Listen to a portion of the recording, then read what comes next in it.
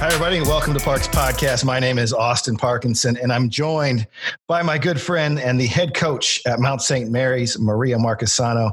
Maria, appreciate you joining me. Coach P, thanks for having me. Yeah, so this has obviously been a bizarre time for all of us with, where we're at right now. My first question is just kind of curious, what have you been up to with your players being at home? And obviously probably not, at least at this point, been able to go back to the office. What's been your approach to things, and what have you been doing with your time? Yeah, not quite yet back in the office. We actually did a Zoom, update with our ticket holders and our alumni support last night, just kind of doing the same update with what we've been up to. I think just like everyone else with our team, we've been trying to have Zoom meetings, connect on a one-on-one basis, keeping in touch. They just finished with finals last week. So just keeping them motivated, trying to keep them positive, looking for the future. I think the biggest question right now is, are we going to get to have them back for July workouts? Looking more and more like we are. So I'm excited about that. It's not official yet, but starting to plan for that, and also starting to plan for if we don't get to have them back, and what are some of the things we can do with our team to help make them, better players over the summer, even if they're not on campus. And then, as coaches, we've just, after the season, we always go through that 2-week kind of decompression, getting back to being a normal human being. And after that, we started watching a lot of clinics, doing a lot of reading, working out a lot, and unfortunately watching a lot of TV. That's one thing that has gone up. I'm not a big TV person. I've watched my fair share of Netflix this last 10 weeks. So, but yeah, just like everyone else, trying to stay positive, trying to stay motivated, and, improve in every way, with the time that we have. So, we're in the same boat. I think a lot of schools have no idea exactly what the plan of attack is going to look like. Probably similar to your players, the tweet went out June 1st, everybody's back, NCAA wise, but that doesn't necessarily mean that's going to be the same for each school. And, what's going to be your approach? I know you don't know the exacts of it, but what's going to be your approach knowing that, this is going to look like, it's not going to look like anything that we've seen before, probably in any summer that you and I have been part of college basketball. Yeah, it's really crazy to think about. I'm actually on one of the committees with our university with doing some research and trying to plan all the phases back into, I guess, what you could call normalcy, even if, like you said, nothing is going to be normal this year. And if there's one thing we've learned, there's just so much to consider, just from an athletic standpoint. My, areas I'm researching our recruiting visits. Are we allowed to have on-campus overnights? What are our rules? What are our regulations? Do we take temperatures? Do we have them fill out a survey? Off-campus recruiting. Do we allow the kids to play pickup? There's just so many questions that go into it. And like you said, nothing is going to be normal, at least from what we knew normal before. But I think just getting back on campus and being able to work out and train with our girls in any capacity is going to be awesome. Again, fingers crossed that it gets to be in July, but if not, this fall, our school has announced that we are starting on time. So we're looking forward to that and excited just to get back to, being on campus and being around the kids and, getting back on the court more than anything. I think a lot of our players, they miss, obviously they miss the basketball part, but I think they miss the connection piece with each other. And, being at home, especially the upperclassmen, I think being antsy to get back and be with their friends, especially the group of seniors, whoever your seniors are each year. This is kind of their last rip, and I know they want to make, every opportunity take advantage of. I want to go through your career and talk about, kind of how you got to Mount St. Mary's, and I want to back it up to when you played basketball for Butler, but within that, and I wanted you to touch on this, you played softball a little bit your senior year, and then you went on and played professionally both for basketball and softball. We're going to talk a lot about the basketball aspect, but I was curious about your softball experience. And is there anything that you did softball-wise that you took from that maybe you've applied somehow or some form in your coaching? So, yeah, backing it up to Butler to start the first part of your question, played 4 years of basketball at Butler, and going into my senior year, one of the players on the Butler softball team had gotten hurt, and she played the position that I played in high school, and we'd been on the all-state team together, and the coach kind of approached me and said, well, actually some of the girls approached me first and said, would you be interested in playing with us after your basketball season's over? And I eventually talked to the head coach, and then, my head coach for basketball at the time, and they both were very willing to work with me to do that. And I had so much fun. It wasn't even a complete season. I had so much fun in those 2 months, just playing, softball, being outside again. There was no pressure on me. I hadn't trained in over 3 years, over 4 years almost. So I just got to go out there and give it my all. And it took a second, but it came back to me. Had a pretty successful senior campaign on the softball diamond. And then, actually I played both overseas. Softball was actually the first thing I did overseas. My brother played professional baseball over there, and I would always go see him, and the Italian national team coach actually saw me working out with him, and she said, you got to come play softball here. And I had some offers to play basketball overseas right out of college, but I was extremely burnt out at that point. And so once I got over there to play softball, I really got that itch and contacted those teams and said, are you still interested in me for basketball? And they were. And so it worked out that I got to do both overseas. Amazing experience. You asked, do I carry anything over from softball? I think the one thing that I learned with being a multiple sport athlete is, sometimes a little bit of time away does, increase your passion for the other thing. You get away from it for a little bit and you're so excited to get back to it. And that's something that, I always played 2 sports growing up, sometimes 3 sports, that I always cherished, that every time it was time for the next season to start, there was that renewed passion, that renewed excitement. And I think that is one reason why, as a college basketball coach, I always give my kids that first summer session off. There's some coaches that keep them there all summer, and we usually just do the second session. And I just think time away is extremely important, especially with how long our season is anymore. That is one, like you said, particular thing that I've taken from being a multiple sport athlete, and one thing that I do draw from my softball experience. Where'd you get to play overseas? Where was it? I was in Italy the whole time. My dad being born and raised in Italy, that was where I wanted to be. I did have some other basketball offers. Germany, Belgium was probably my most lucrative offer. But I was on the island of Sardinia most of the time. I also played right outside of Rome, a small town called Viterbo, up near Milan. So I was all over Italy for the most part. So how's your Italian background influenced, your coaching? There are a lot of successful Italians in the coaching business. You know this. My wife is a loving, fiery Italian background herself. And just out of curiosity, has that had any influence in your style? I'm sure a lot of people would say yes. Obviously, people know how Italians can get at times, but, my dad is actually, obviously him being born and raised there, he's very calm, very laid back. So I can't honestly say that I got that from him, but, I do draw on a lot of things that, I learned over there from those coaches and those different styles that they play overseas. Definitely, like I said, my kids would probably say there's a lot of Italian fire that comes out of me at times, but I'll never admit that. So, you started your career at Urbana, but I want to get into when I actually had a chance to meet you. I want to talk about your days at Walsh. You got hired as the head coach at Walsh, and many successful coaches have come, from Walsh University. Carl Smasko is the head coach at Florida Gulf Coast, and obviously you took that program over. What was the state of the program like when you took it over? And kind of what was your plan of attack? As you took over at Walsh, knowing it had been such a successful program.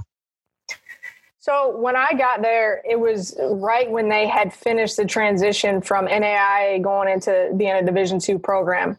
And the coach that had been there, she had some success at the NAIA level, but then the previous 3 to 4 years, she had not had very much success. And more importantly, she had a ton of turnover within the program.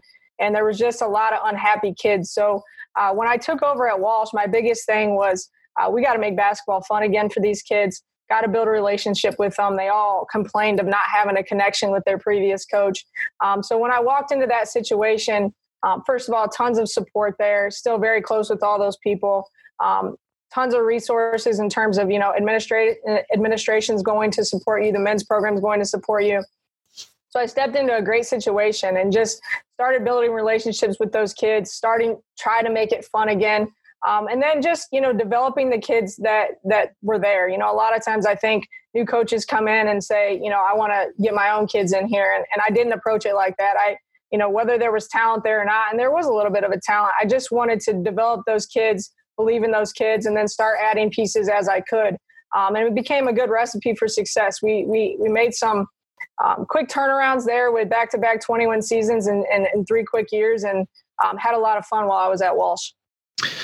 What were some of, at that point in your career, and you've obviously, now you're at Mount St. Mary's, you came and worked for me for a year, and we'll talk about that. But like at that point, what was, I would say, knowing you're more of an offensive mind at that point. What were the things that influenced, kind of what you guys did on that side of the ball?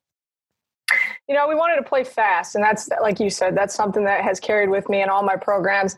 We wanted to play fast. We wanted to get up and down. And honestly, with the girls that I had inherited, it boded well for that group. We really worked on skill development, becoming more efficient. We like to shoot threes, so we spent a lot of time shooting. Working with you, I know we struggled with sometimes having gym time, and there it was the exact opposite. So many rims, all kinds of gym time. So we spent just tons and tons of time getting shots up, working on our fundamentals. I learned a lot from Coach Young there. He's the men's coach, has almost 400 wins, or I think he did get 400 wins this year. And just watching how he runs his program, I learned so much from him. And, like you said, we played fast, we became efficient, but we also didn't forget about defense. The one thing that we did well there, and we weren't very fundamentally sound on the defensive end at Walsh, but our kids were so scrappy and so competitive. And like, a little bit of competitiveness goes a long way. Everybody talks about playing fast. Everybody wants to play fast. What are some of the things that you found as playing faster? What were some of the hurdles or bumps in the road to get those kids to play at the speed that you wanted to, but also, probably be in an efficient manner? That's a great point, Austin, because I think a lot of people here play fast and they think just, push it up and jack shots. And that's not exactly what we want to do. Exact opposite, actually. I think one of the bigger challenges is, all the kids say they want to play fast, but they don't understand what kind of conditioning it takes to play fast. But one of the challenges is just breaking that mentality that playing fast doesn't mean, kicking it ahead and jacking it on your first opportunity. So just really teaching, spending a lot of time with film, with understanding that we're going to play fast. We're not going to let the defense relax, but that doesn't mean, the first wide open look is what's going up. And another thing that we spend a lot of time talking about in our programs is, everyone's role. I'm pretty much a green light coach, but at the same time, a green light with what you're good at. So if you're not a good 3-point shooter, or you are a good 3-point shooter, but not on the move, we spend a lot of time talking about those roles. And so once we have a grasp of those roles and we buy into them, most importantly, we can play fast and get good, efficient shots up because we know we're taking the right ones. Yeah, I think having the right people take the right shots is key. And, I'm always one that, I always tell kids, I'm not Bill Nye the Science Guy. Like, we're not going to get out in games and start experimenting on shot selection. And typically I think as a coach, your confidence comes from what you've seen in practice and people spending time on their craft.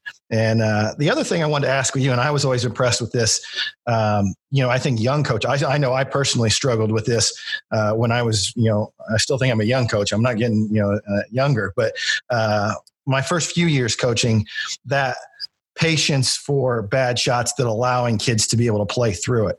And, I played for Coach Katie, and he had a quick hook.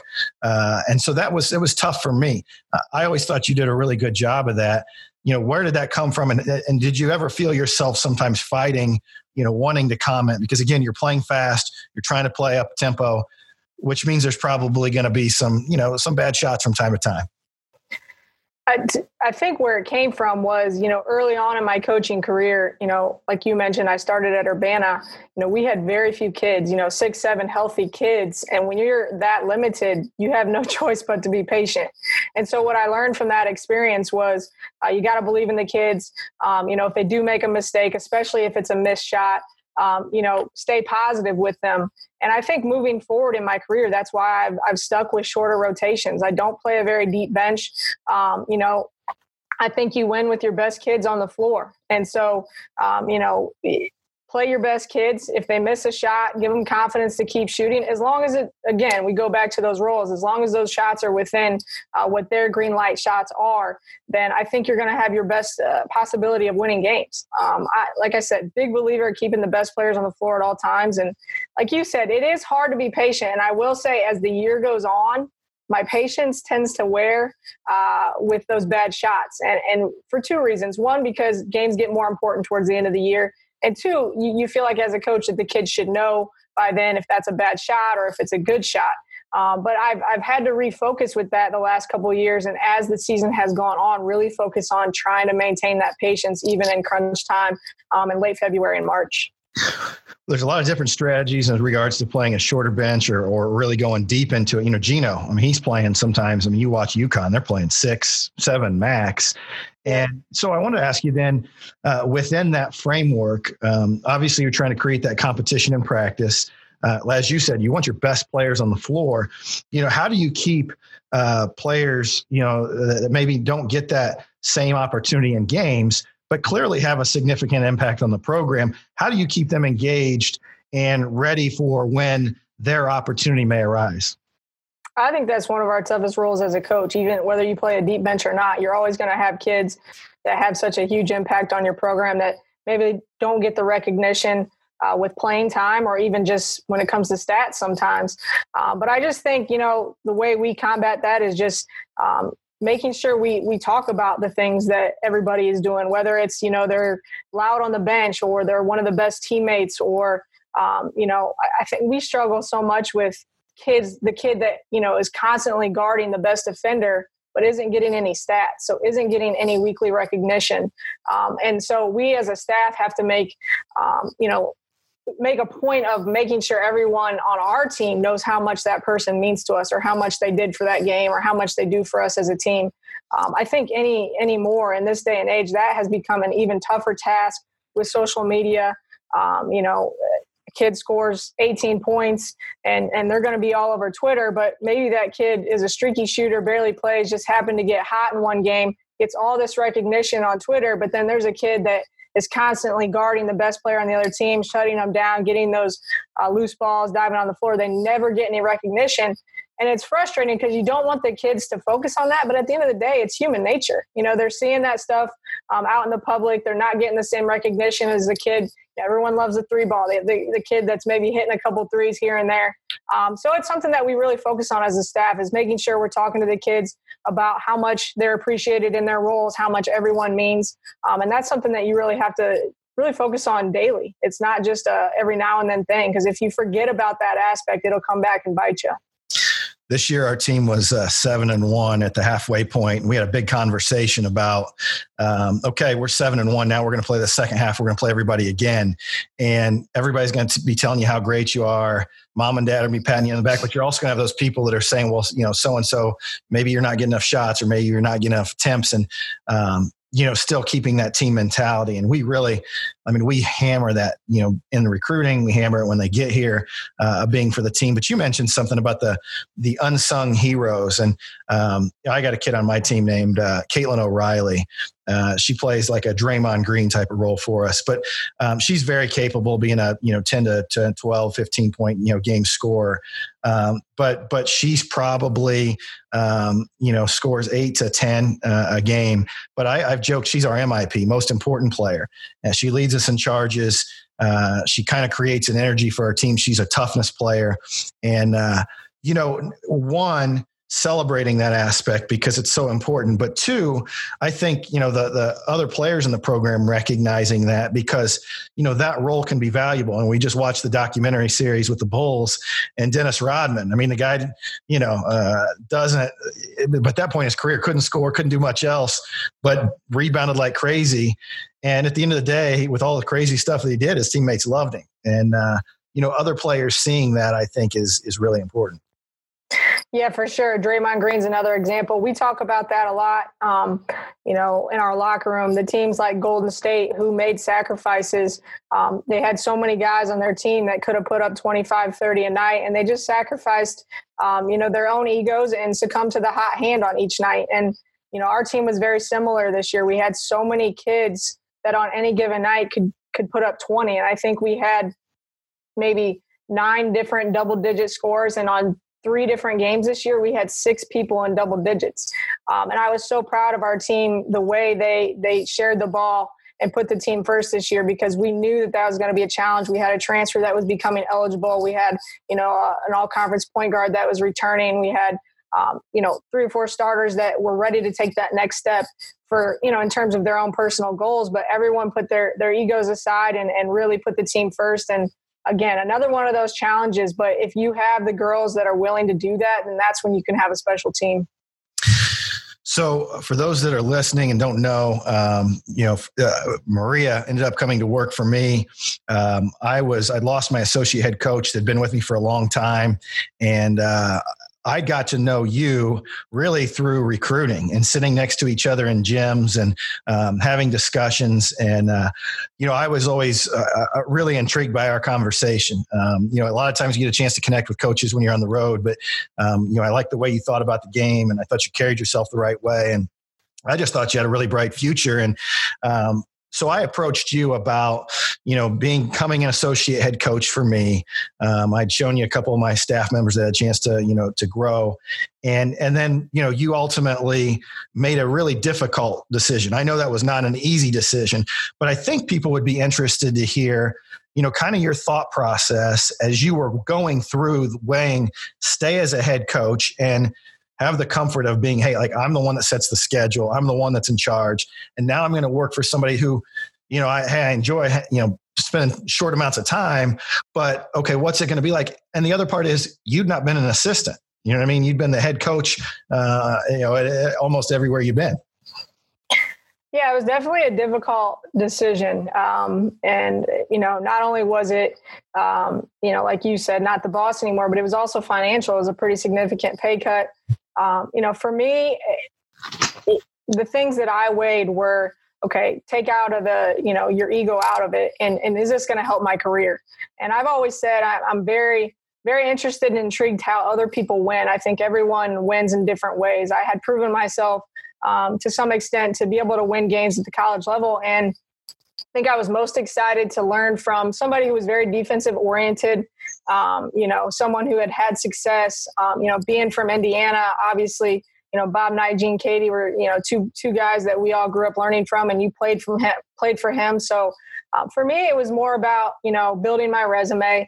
Obviously I played Division I, but I had not coached at the Division I level at that point. And so that was a huge void that I wanted to fill on my resume. And, looking back, as hard as a decision as it was, I mean, it worked out perfectly. I learned so much. We had an amazing year that year. I think about so many of those memories all the time. You were doing those interviews with Holly last week, and I just kept thinking back to some stories with her as a freshman.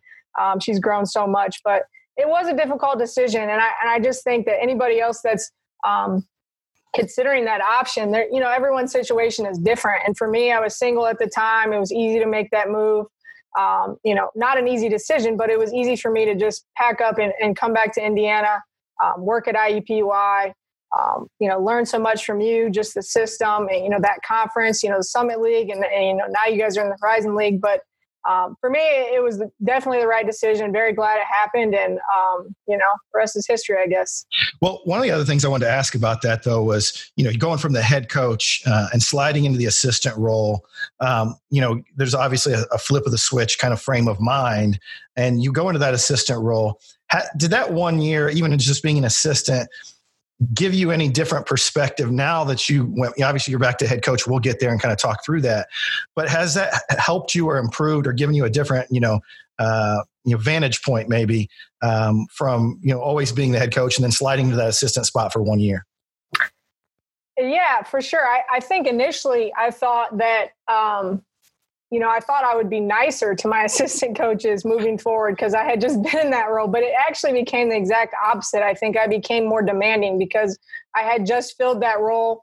And, you know, I'm a little bit of a perfectionist. So in my mind, you know, if my assistants aren't doing something or I feel like they're slacking, in my mind, I'm like, well, I was up at 6 a.m. with Alex Brown getting shots up, or, you know, I did this, or I know you can do this because I just did this last year. And so it kind of had the reverse result. Reverse result. I thought I would be more lenient and more understanding, but I became, you know, more demanding, and obviously in a better way. It was a great experience for me to be on that side of the ball, I guess, for lack of a better way of saying it. But yeah, no, I definitely took my experiences and it definitely made me a better coach. But it was just a little bit the opposite of how I thought it would make me a better coach. Yeah, no, that's interesting. That's why I was curious about, for those listening, when Maria left, again, she worked, when did you get there? I think you got there. Beginning of September. Yeah. I mean, it was a little right bit at the end of the summer. Yeah. So the ironic part about it, when she left, a lot of our kids were really heartbroken, but in the mind, like they were obviously happy for her, but you really connected. And I always thought that was, unique in such a short amount of time. That was one of my favorite years. Obviously we had a great year basketball wise, but from a staff standpoint, you know, I think sometimes people that, you know, I feel like as a coach, we've never really grown up. I mean, you know, I don't have an office, you know, job of 8 to 5. And right. The big part of it is, you know, to me, the memories are the people you're around. And, you know, when you're on the road and you, obviously, if you're going to be away from family, is being around people that you enjoy. And I know for me, like one of my favorite years was when I was a student assistant and, you know, getting to hang out with Coach Painter and Coach Martin and those guys, not because of, you know, who they are, you know, Coach Painter at Purdue and Zoe, you know, they're just fun guys to be around. And I felt like our staff, had that aspect of it. I did want to ask you, because you talked a little bit about, as you went on, what were some of the things maybe defensively and our approach that was something that you know, you either liked or learned from or, you know, maybe took with you? A couple of things. I had always been, big advocate of switching. I think watching the modern basketball, there's a lot of switching going on, and that's not something that you were a big fan of at the time. And so I kind of, saw the advantages of keeping a man on a man, especially with, our team and, at IUPUI, which is very similar to the team I have now. When you have a couple undersized players, you've always had really good point guards, but they've never been, tall, for lack of a better word. So just keeping a man on a man, seeing those principles. I also loved how you broke things down. I love Florida drop, learned that from you. Just the 2-on-2 closeout drill, high energy drill. I don't even remember what we called it, but 2 lines up top, coaches on the wing, just a basic drill. I loved how you broke those things down, and I took those, and, my associate head coach now, Antoine White, he kind of has taken those even further, and we've become, a much better defensive team this year. But I definitely learned a lot, on that side of the ball. Another thing I took for you was from picking up full court. That's something that I had not done. And I saw, the value that it had of wearing, other point guards down. And that's another thing when you talk about conditioning. You got to be committed to that, because it takes heart and it takes conditioning to get that done. But I think there's a lot of value in that. Well, you get the opportunity to go to Mount St. Mary's. You have, and correct me if I'm wrong here, going into it, you didn't have a lot of connections, at least in that state. Am I correct? Yeah, no, correct. I almost didn't get the job because of that reason. Exactly. But, it was one of those things, the job comes up. I remember we talked about it. And, when you were given the opportunity, you went to campus and you blew them away when you got the opportunity to go to campus. And, I'm curious. I know I was fired up. Obviously I was bummed that you left, but I was fired up for you to get that opportunity. And talk about when you got there, you got to Walsh and now you're going to Mount St. Mary's. You're going to be back in the head coaching role again. The excitement of getting the job, the nerves of, okay, now I've got to establish these new connections in a new area. And then also at the same time, implement your system and kind of try to get the ball going in the right direction. Walk us through that process and the emotions. Well, and I know it's been a while for you since you've had a new job, but it's so overwhelming. The first 6 months are such a whirlwind. I was very worried about making those connections, and I knew that when I started to hire my staff, I needed somebody from this area to have, what they call the DMV connections. But what I found pretty quickly was a lot of those connections that I had made at Walsh, which was in Northeast Ohio, having those Western Pennsylvania connections have come in pretty clutch because it's only about 2 to 3 hours from us. Being from the Midwest, we think of Maryland as like way East Coast because we're not familiar with it, but it's really not. It's more of the Mid-Atlantic. It's not East Coast. It's not as far as you'd think from a lot of Midwest destinations. But, I think, those first 6 months, getting your staff hired and feeling comfortable about that is probably the most overwhelming piece. And once I had that set, I felt really good about it. And then 3 weeks later, one of those people I had chosen decided to move on. And I didn't blame her. She was moving on with a coach that she had previously worked with. And she, it's worked out extremely well for her. But then having to head into that recruiting season, and now I've just lost my recruiting coordinator. So it was a crazy time. And like I said, the word overwhelming can't describe it any better because there's just so many things that you want to get going and get rolling. And you want to continue to build those relationships with the kids that you've just met. You want to build rapport with the people you're working with. It's a lot, but it's also a very exciting time. You understand that you're kind of in your honeymoon year, so you have a little bit of leeway when it comes to the court. But yeah, no, taking over a program is extremely stressful, but very exciting at the same time. Doesn't matter where you go, East Coast, West Coast, North, South, recruiting's recruiting. Connections and relationships are a must. But what are the things, your recruiting philosophy? What are the things that you look for? What are the things that are most important to you as you're trying to identify players to come to the Mount? I think that has evolved for me very much so over the last 10 years that I've been in coaching. I've always been big on skill. There's a lot of coaches recruit athleticism or skill. Obviously, we all want both in the same package, but I've always leaned towards skill. And more recently, I've started evaluating motors. Do they have a good motor? Do they do the little things? We've started evaluating more than ever if they get excited for their teammates. Are they selfish? Obviously, we want them to be skilled. And me, I'm probably not going to recruit a kid that can't shoot it unless it's just, extremely good athlete or they fill a huge role or void that we need on our team. But that definitely has evolved. It's become something that we actually talk about with recruits now. Do you feel like you are this type of person? And then the last thing that we have really focused on, which I kind of, took a little bit of this from you because you talked about this a lot, but the last thing that we focused on a lot more recently was, do they love the game? Do they watch the game?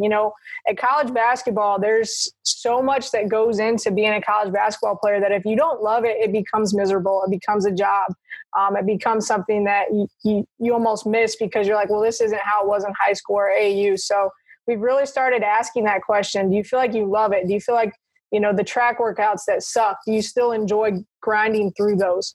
And if the answer is no, then it might not be a good fit for us. And those are tough conversations to have with recruits because obviously you don't want to make them feel uncomfortable. But at the same time, you got to keep the integrity of your program first and try and make sure you're getting the right type of kid. Great lead in is the right type of kid. You said it, I think I see a lot of programs, classic, social media recruiting is what I call it, is they watch a good program, offer a scholarship to a kid and they say, oh crap, we need to offer that kid too. And so they're not confident, in their own philosophy. And they really recruit based on others. And, we've really tried to emphasize, like, it doesn't matter to us what the rankings, if you have no offers. But one of the things that I think that as I've gotten more experience, I wouldn't say older, more experience, is we're really blunt. We talk a lot about being team focused, team oriented. And I tell them, like, if you're about you and your individuals, like, don't come here. You mentioned the passion for the game of basketball. We talk a lot about coming in and spending extra time. Everybody's got 47 different trainers that they pay to and go to twice a week. But are you going to be a player that when you've got class at, you got weights in the morning, class during the day, and then practice, are you still going to want to get extra shots up? And, feeling like if you can get those type of kids, you're maybe going to get more out of them than just necessarily the, raw talent. have you made, I know I made this mistake over my career at different times. You use the word motor, and I think it's a good one, but knowing what's important to you and what you emphasize, and then seeing a kid and being enamored by some, maybe a trait that they have, but thinking like, I can change this aspect of them. I think that maybe I can get them to play hard. I know for me, it was like, well, when we get here, we'll get them in a defensive stance. And then they got there and, it never happened. And I blame me because, again, I think I'm going to sprinkle magic fairy dust and that's going to change. And as I've gotten older, obviously I understand, like, let's be realistic and honest with ourselves on the front end. That's funny you said that. We, I think we've all made that mistake at some point. I made that mistake definitely early on when I was at Urbana and Walsh, but it's something that you got to really try and focus on. The motor thing is the one thing that I don't know if you can change that. And it's something like you said, you'd like to think that, I'm going to get them in college shape. I'm going to get them in preseason workouts and whatnot. And you're going to hope that it's going to get fixed. But is it, is it truly something that can get better? And that's a tough one. Another thing I'm frustrated with right now is so many high schools that only play zone. How can I determine if this kid is going to be able to defend at the college level? And I know that's probably the biggest question mark for every single recruit, but how can I, determine if they're going to be able to keep the ball in front of them or even play team defense? Not everybody's a great individual one-on-one defender, but how can I make that judgment? Please send me full game film. We're getting highlight films left and right in our emails. Well, send me full game film. Then I open it up and it's 2-3 zone. I'm like, oh my gosh, how am I going to evaluate this kid? But no, I've definitely made that mistake before. You see one or two things, like you said, that you just fall in love with and you think you can fix the rest. And sometimes I think you can. I do think there are some kids that just haven't been coached correctly or haven't been pushed. And I think they can make that adjustment. But sometimes, like you said, recruiting's kind of a crapshoot and you don't know if they're going to be able to adjust to the college game or not.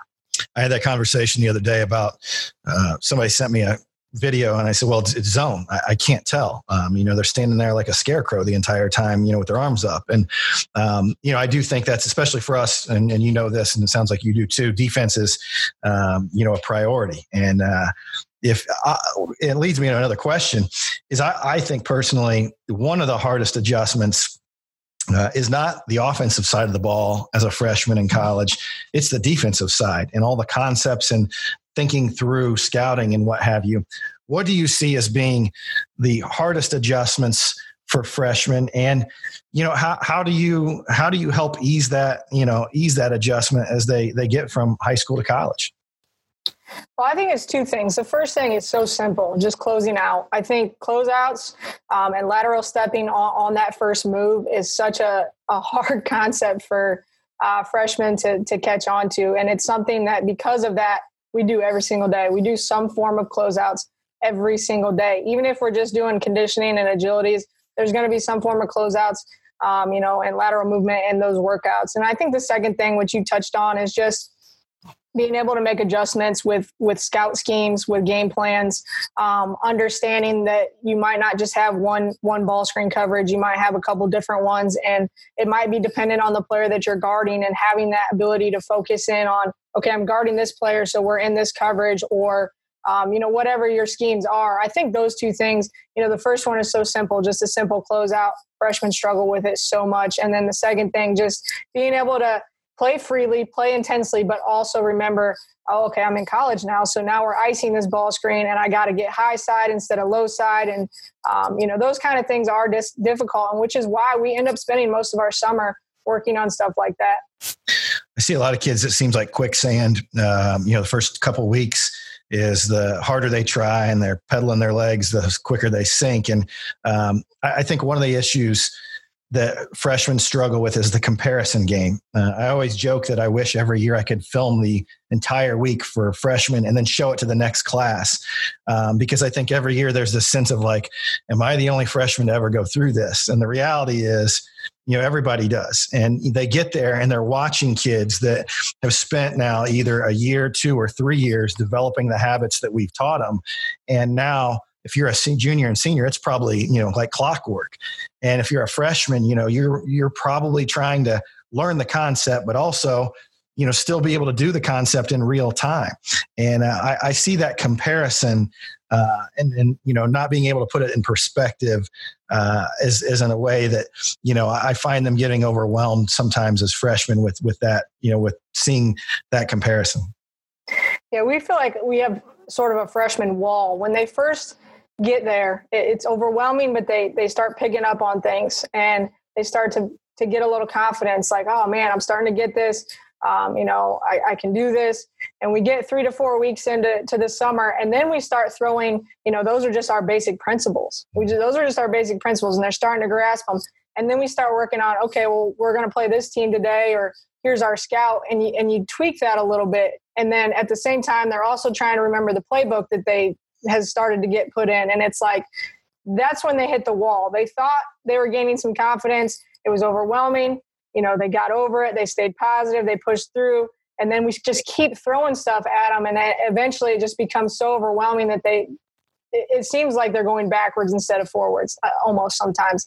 So yeah, we definitely experience that. We try and spend extra time with our freshmen watching film, one-on-one stuff, but it's inevitable. Like you said, you said the comparison game. The other thing that I love is, some of these kids came from good high schools and good coaches, but their schemes might be the exact opposite of what you're doing. And so now it's like, well, that's not how we did it in high school. Mm-hmm. Coach Antoine's favorite thing was, you're not in high school anymore. So go ahead and forget all that. So there's a lot of bumps freshman year. And again, another one of the challenges is working our freshmen through that first year and making sure they stay positive and confident in themselves. Yeah, if there's anything I could encourage the high school kid today, it would be to not get away from fundamentals. A lot of these guys have trainers. There's a lot of great trainers out there, but kids, when they walk in the gym, they do two things. They want to shoot, threes because of Steph Curry, and they're shooting, NBA shots, and, there's not a progression typically. And then the other part is, I see on the social media, the dribble with the ball, hit a tennis ball, punch a beanbag, flip it, like whatever, and then shoot a layup. And I remember, and I don't know if this was your year, I don't think it was. I think it was the year before you got there. We had several freshmen. We lined them up, and we were doing kind of a heel toe, bounce pass, chest pass, different things. And you'd have thought we were teaching the electric slide. And just that basic like fundamentals. And the reality is, I had somebody ask me the other day of what's going to help them the most. It's like basic stuff, not fancy stuff, basic stuff. Because if they have the basic stuff, all those concepts that you mentioned, which will be different than they've experienced, guarding ball screens multiple ways, making different rotations. But if they have that base, set, then they're able to start picking up on some of those things. And I think sometimes, freshmen, when you have to go back and really reteach some of the fundamentals, the basics. And I know when you were here, we did a drill called pacer jump stop, where we dribble in and we just jump stop and kick to the wing. And if you just walked in the gym, you'd be like, was that a college team doing that? But the reality is, like, we do it almost every single day because of how important that is.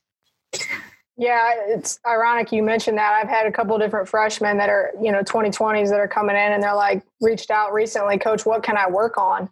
That's going to help me get better. And it's such a difficult question to answer, because you don't know which parts of their games are going to translate easily to the college games and which parts aren't. But the one thing I can tell them all is just work on your fundamentals and work on doing them at the fastest pace you can do them under control, because speed, pace, physicality, everything is, 3-4 steps up when you get to the college game. You mentioned jump stops. I remember reading something where Villanova, Jay Wright mentioned that, the key to him winning a championship was jump stopping. That his kids were always under control. They didn't turn the ball over a lot. And that was something that we also put a huge emphasis on the last couple of years, especially with a lot of our dribble drive actions. So many kids want to make that pass on the run while they're trying to look away, making it a no look. But if they just jump stop, that pass isn't always going to be there. You're going to have to look at options B, C, and D. And, that's helped us tremendously. And it's something that, like you said, you'd think a jump stop is a simple thing that every college kid knows how to do. That is incorrect. I mean, that is something that you literally have to teach, break down, and work on a pretty regular basis. Yeah, the habits of it, I think, are daily, getting it to be a repetition as you mentioned, is huge. I want to flip gears a little bit and ask you this, because I think it's so important. I want to talk about mental health. I want to talk about, it's finally, I think, in both professional and college sports, a light's being shined on mental health and how it can impact the student athlete. And, talk about the impact, the way that, your program approaches, supporting that aspect of it, because we talk so much, you hear about, okay, the X's and O's in basketball, and we're going to do strength and conditioning. But the reality is there's so much involved in the mental side of it, and balancing life, basketball, the things outside of it, and meshing all that together. And, as that conversation's become, something that's been brought to the forefront, how do you guys as a staff handle that? And what are your thoughts? Yeah, it definitely has been brought to the forefront. We talked about this again last night on our alumni Zoom, and it's become, I think, even more prominent with this whole pandemic because, the mental side of being your season being over, or maybe your career being over, or maybe, whatever it may be. We've talked about it a lot. And I think one of the questions I had was how have you created a competitive advantage for your team during this pandemic? And, I think he expected something that was physical or, something that had to do with X's and O's or basketballs. And at the end of the day, it was more about, focusing on their mental health right now. Are they okay? How are they handling being at home? Not every kid goes home to a good situation. And over the last couple of years, I've done things regarding mental health that I would have never envisioned doing probably 8, 9, 10 years ago. I've allowed kids to decide if they needed to take a week away from basketball in the middle of the season. Obviously there's been multiple times where I've had a kid in my office and I'm on the phone with our team, our school psychologists and school counselors. And it's such a huge thing. Probably always has been. I think now it's just in the forefront, but it's something that we're all a little bit more cognizant of. And, as a coaching staff, we started meeting weekly with not just our media staff, but with our athletic trainer and our strength and conditioning guys. And we started having these weekly meetings, basically for that reason, so that we could stay on top of every kid and how they're doing it. Do you notice this kid has been down? Do you notice this kid? Is there anything that is going on with this kid? So that we could be a little bit more in tune with that aspect. Obviously, we've all heard of the crazy, sad stories at other schools, and we don't want that to happen on our watch. And, at the end of the day, the mental health of these kids is the most important thing. So as a staff, we really have focused on it the last couple of years. We put up a sign in our locker room that says it's okay to not be okay. And I actually got that from a pastor in Texas named Matt Chandler that I listened to. And, the thing that we've talked about is that we all have areas, and myself included, that struggles, obstacles, things outside of basketball, junk in our lives. And the reality, though, is we live in an era now with the social media where we look at each other's lives through Instagram and Twitter and the different things. And we see these people that we think have everything together. Everything's perfect. Their life is, just one happy-go-lucky, and it's not. And the thing is, we are all in the same boat. And, I think it's something that we talk a lot about, the last several years of understanding that, it is okay to not be okay. And then finding ways to, get the encouragement, help, needed. And obviously as coaches, we provide as much as we can, but there are some things that obviously are beyond our scope and what I'm qualified to do, and getting them involved with a mental health counselor and using the resources on campus where they can be better pointed in the right direction. And as you mentioned, I thought, giving them time off during practice if they need that. The other thing that I see is, these kids that grew up in another environment for 18 years, some with 2-parent families, some with one, some with coming from very poor economic situations, some with very rich economic situations. All these kids coming from different backgrounds, but 18 years of that. And then they come into an environment where, they've got to go to school. They're balancing their basketball. They're balancing being away from home. They're balancing the competitiveness. And I think it brings up some whatever was lying in wait brings up to the forefront now when you're making all those choices on your own as a young freshman through sophomore and junior year. And I think creating an area where it's a safe spot to be able to talk about those things and making sure they're supported, I think is probably one of the most important things that we do now. Yeah, for sure. I think you hit on it a little bit with the social media. Comparison is a thief of joy. And so much of, even going back to, we were talking about the team aspect of the kids getting recognition and, some kids not. But social media makes it even more difficult. One of the books I read in this pandemic was all about the IY generation and how they're, emotionally not nearly as developed as, 18 and 19-year-olds used to be developed. Everything, all their communication is, via the thing in front of them, the screen. And so, creating ways for them to feel comfortable to communicate when they don't know how to communicate because they've never had to is a challenge, but it's something that, I think, our kids have an advantage being, on a college athletic team where they have coaches that understand that aspect. They have coaches who are being informed. We go to these seminars and we learn about this stuff. And sometimes we have a little bit more background and information on this stuff than maybe just their professors, or even their parents. One of the things I've dealt with in the last couple of years is kids that are clearly going through, whatever it is. They're clearly in, a mental state that is not beneficial for their health. But they come into my office, they finally open up and they say, well, my parents don't believe in depression, or my parents don't believe in having anxiety issues, so they won't allow me to use our insurance to get help. So, there's so many challenges as a coach. And like you said, this is one of the things that's at the forefront right now. And it's so important. I've been really proud of our institution. Our SWA and Associate Athletic Director, Janelle White, has done a really good job with the programming for our student athletes. Kind of it's leadership, but it's also just bringing in different speakers and things throughout the course of the year to help just encourage them. And again, provide resources. Another thing that I think is important, just basketball wise, specifically, on the basketball court, is really trying to stay focused on the process and not being so caught up in results. And, I look back one year, there was a year we were coaching and we were trying to finish, we were trying to get this specific seed.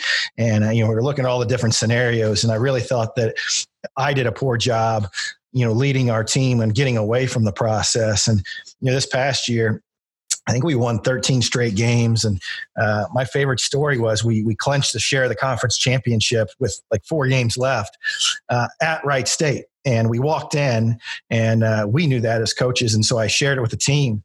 And I was like, hey, congrats. Like, you guys, clinched a share of the conference championship. That's never happened before. And they all looked at each other like, wait, really? Like they did, but because That's awesome. So, focus on the process. And I think sometimes as coaches, you've got to, even though we can talk about the process, like you've got to drill that into yourself daily to not get away from that and focus on, on results.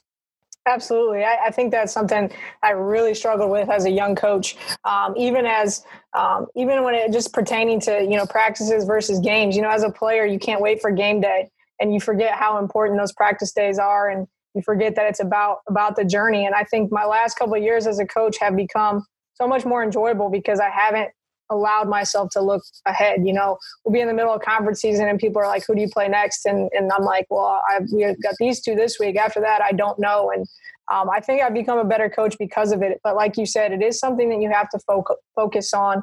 And it is something that you got to try and instill in the kids because it enriches your experience. If you're focused, and we just watched obviously we all watched The Last Dance. That was MJ's biggest aspect. He was able to stay in the moment, stay in the present moment. And I think the more that we can instill that into our kids, the better off we're going to be. So this is your finishing of your 3rd year this past year, and you guys made a really nice jump. Ended up, correct me if I'm finishing 2nd in the league. Is that correct? Yeah, yep. Finished 2nd in the league. Really felt, you split with the top team, Robert Morris, and you didn't get to complete your conference tournament. I had the upset over here. I called the upset that was going to happen. So I had you going to the NCAA tournament this year. But at the very least, you were likely going to go into postseason play of some kind. Talk about what was the difference this year and you guys making such a giant leap.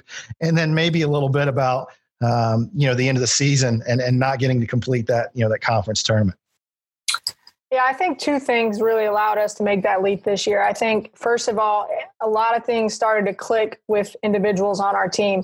We inherited a group that we really worked with developing those kids. And I think this was the year that it started to click in terms of the pace of the game slowed down for them, and they were able to shoot the ball at a higher percentage. We led the conference in field goal percentage, threes made, and we actually shot a ton less threes this year than we had last year. And that was just because, one, we were taking the right ones and we were becoming more efficient.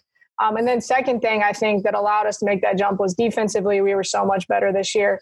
We were committed to it.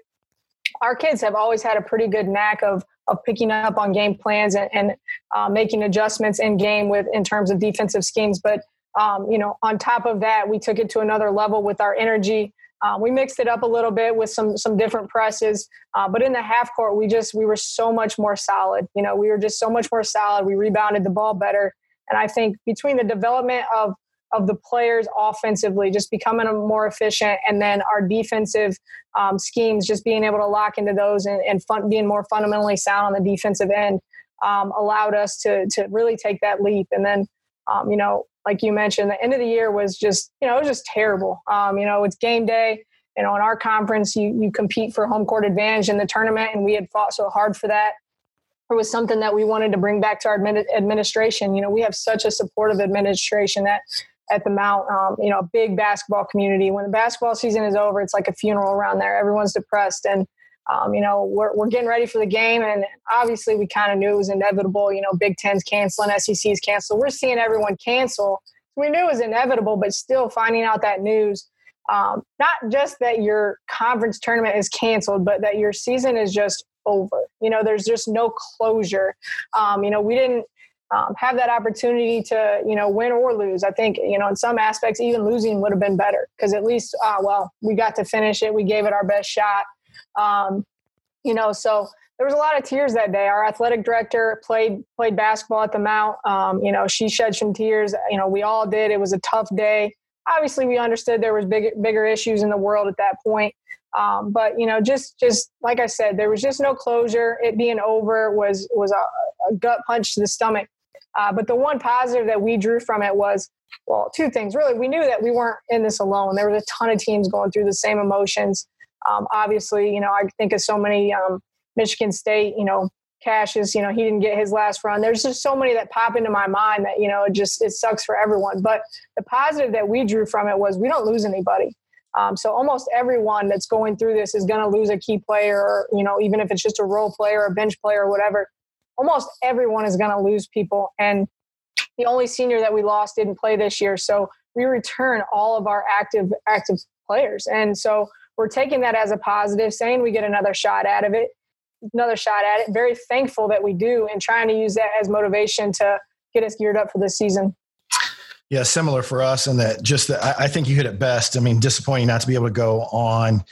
This was our first time ever making the NCAA tournament and then didn't get a chance to play. But, I think Scott Van Pelt said it best, is like typically you either finish your game or your season with a loss or a win, not just sitting on your couch, via Twitter. But I do think it's nice. We've got a veteran squad coming back. Sounds like you've got everybody back. If I had a really, really young team and, had to incorporate a bunch of new players, I'd probably be a lot more nervous, with how this process is going to be as far as bringing them back. But, I feel really good that we have, a veteran group, and obviously you do too. One question I had for you, I think everybody likes to hear different stuff like this, is head coaches. We have our oops moments. And I'm just curious if you got any like really good, embarrassing, head coach moments from your career. Yeah, this was at the very beginning. So I took over, at Urbana mid-season, kind of a crazy situation. The coach was fired right before Christmas. I interviewed right before Christmas and started basically January 1st. And our first game was, I think, January 12th, if I'm remembering correctly. And it was a home game, and prepared as well as we could. We got out there and we won my very first game as a college head coach. We go back into the locker room. and it was like a Saturday. So I'm thinking, I was hyped about the game, and obviously I had looked at the schedule and was excited, that we had gotten our first win. So I'm giving my post-game talk, and I'm like, so proud of you guys. Enjoy your day off tomorrow. Have a good day, blah, blah, blah. They all start looking around. They're like, Coach, we have a game tomorrow. I completely forgot that, we played back-to-back days, Saturday, Sunday. But it was just, obviously a huge moment in my career, and was so excited. Those kids at that point were, I think, 2-12. So they had only won 2 games up until that point in the season. And the team that we played that day, they had previously lost to by 40. So they lost by 40 earlier in the season. Then we bounced back and we play them on January 12th and we beat them. And I was so excited. I thought we were going to get killed. Pumped up in my post-game speech, proud of them, enjoy your day off. And literally they weren't clapping or excited or anything. They just started looking around. And I'm like, what? And they said, Coach, we have a game tomorrow. So that's definitely probably my biggest oops moment. But thankfully it was early on in my career. I can blame that on being young and new and all that stuff. Well, I had one this year.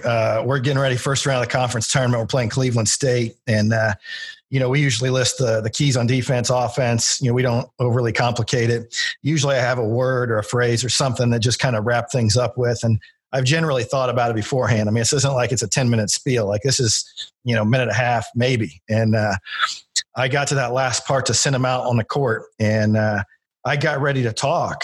And I'm Will Ferrell from old school. Like I black out. Like I can't remember what I was going to say. And I think I just finished with I have no idea what I was going to say. Like, let's go. And they just laughed so hard, ended up being a really light moment. But I'm telling you, I've never had that where I just I functionally couldn't remember what I was going to say.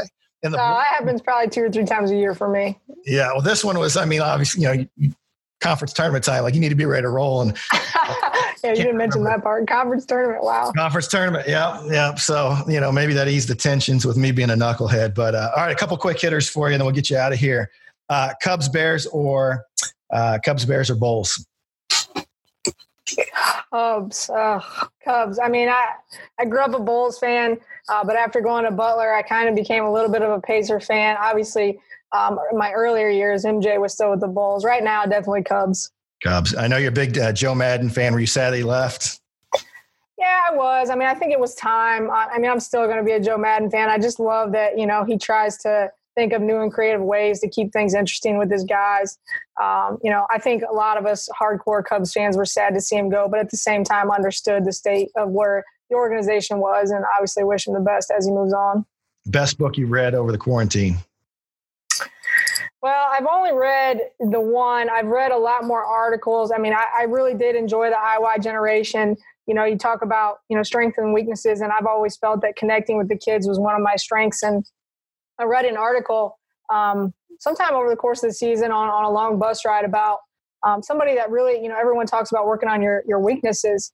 And the whole article was about, you need to work on your strengths just as much because then they got to remain your strengths. So I was very curious to get into this book and, see what it had to say. And it's got a lot of negative stuff in it, obviously, about this generation. But the whole purpose of it was to focus on how you can better this generation, how you can connect with them better and how they learn and how it talks about how they learn with a different side of the brain that we probably learned with growing up and how you can connect with them and how you can teach them. And while it wasn't the most, fun book to read, it was very enlightening and I took a lot from it. Best streaming show you've watched? Oh man, I've watched so many. Get one. You don't get 20, get one.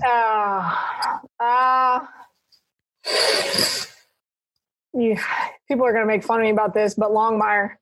Okay. I've heard good things about that. All right. So was that a Seth pick?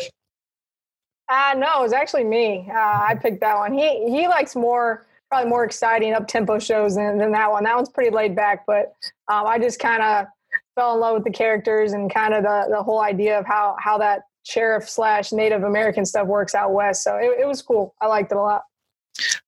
Glass half empty or glass half full? All right. You know the answer to this. First of all, you're the one that said my glass has a hole in it. And my first year here at Mount St. Mary's, one of our big supporters across campus, he actually was the second year and we had started to turn things around. We had a really good non-conference season and we're heading into Christmas break and he had wrapped up this specialty tape that, you know, you can put over water as it's coming out. Like you see it on those infomercials, your boat has a leak in it, put this piece of tape. So he had wrapped it up as a joke, as a gift for me. And then we ended up losing that game going into Christmas break. It was a game we were supposed to win. We had our best non-conference slate in over, I think, since 1999, they said. So it was going to be a big joke. He had left it on my desk, and then we ended up losing that game. He had to ask the custodian to get into my office to take it off my desk because he didn't think I would think it was that funny since we had just lost the game. But I've gotten better about it. But, yeah, my glass is definitely a little bit empty and might have a leak in it. So when you work for me, I'm coming off of Alex Mislin, who worked for me. And I thought one of the best things that she did was, you know, as a head coach, I feel like you're always looking things from a critical eye. And she was always one to kind of pump up the situation. And I remember early on, again, working together, you said you got there in September. We didn't have, you know, a summer. We didn't have work. Like, we're jumping right into it. And I remember, like, one of the early scouts, like, we're playing a team on the schedule that should have been like a guaranteed win, likely a, 30-point, we're going to play everybody. And you're presenting a scout. And I'm like, are we playing UConn? Like, I'm scared to death. I had to ask, Latrell. I was like, did we schedule? Like, I need to go back. So I had to go back and Google the team's schedule from the previous year and look at the roster to see, I knew this story was going to come up. Yeah, so I love that. That made me laugh. But at the same time, do talk about this though, as a head coach, looking at it from a critical eye, how important for you is, with your staff, you got a great staff that sometimes during the season as a head coach, it can get lonely at times. I mean, it can be hard. And to have a staff member, kind of, hey, we're okay. We're on the right track. We need to stick with what we're doing. To me, that's really, really important. And I mean, do you think the same thing?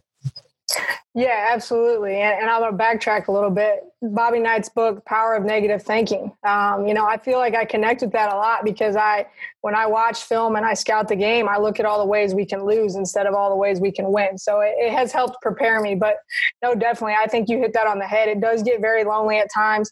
And for me, that person on my staff has been Coach Geiger. She's such a positive person. We'll lose a couple games in a row.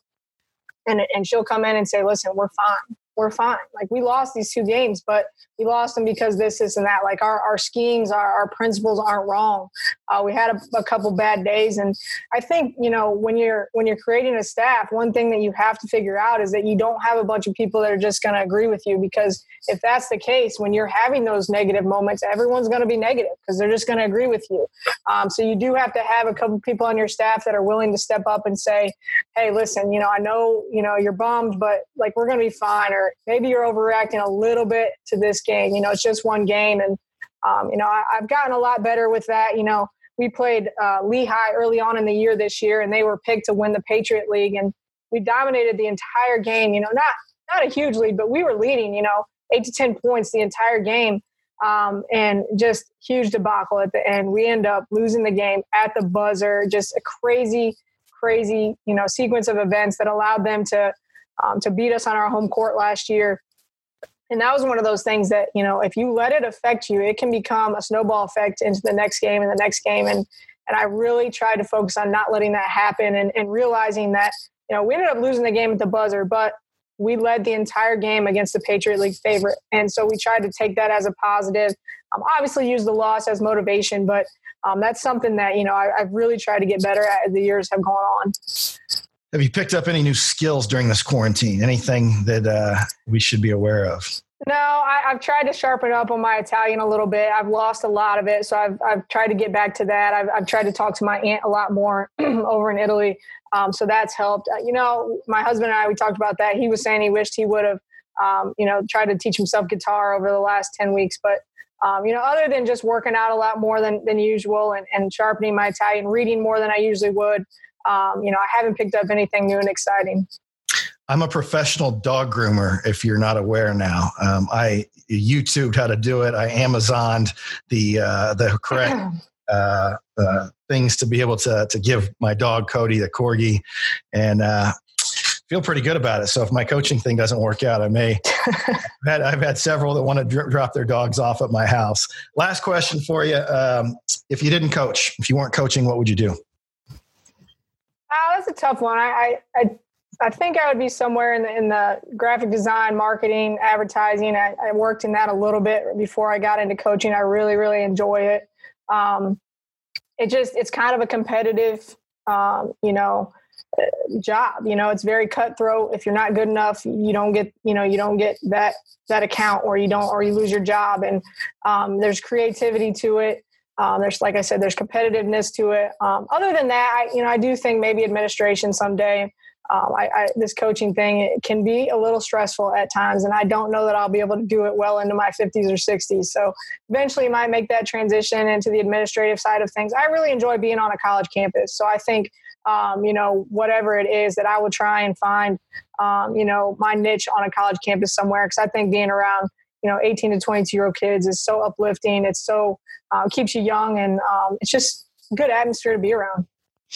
Well, Coach, I appreciate you joining us. Appreciate your friendship, and excited about the future. I think you're a tremendous coach, and it sounds like you guys got a lot back next year. And if we can get this thing going, and hopefully have a fall and have a season, people need to be on the lookout for the Mount and what you guys are doing. So thanks again for joining us. Hey, thanks, AP. You do an awesome job with these. I appreciate you having me on. Thank you.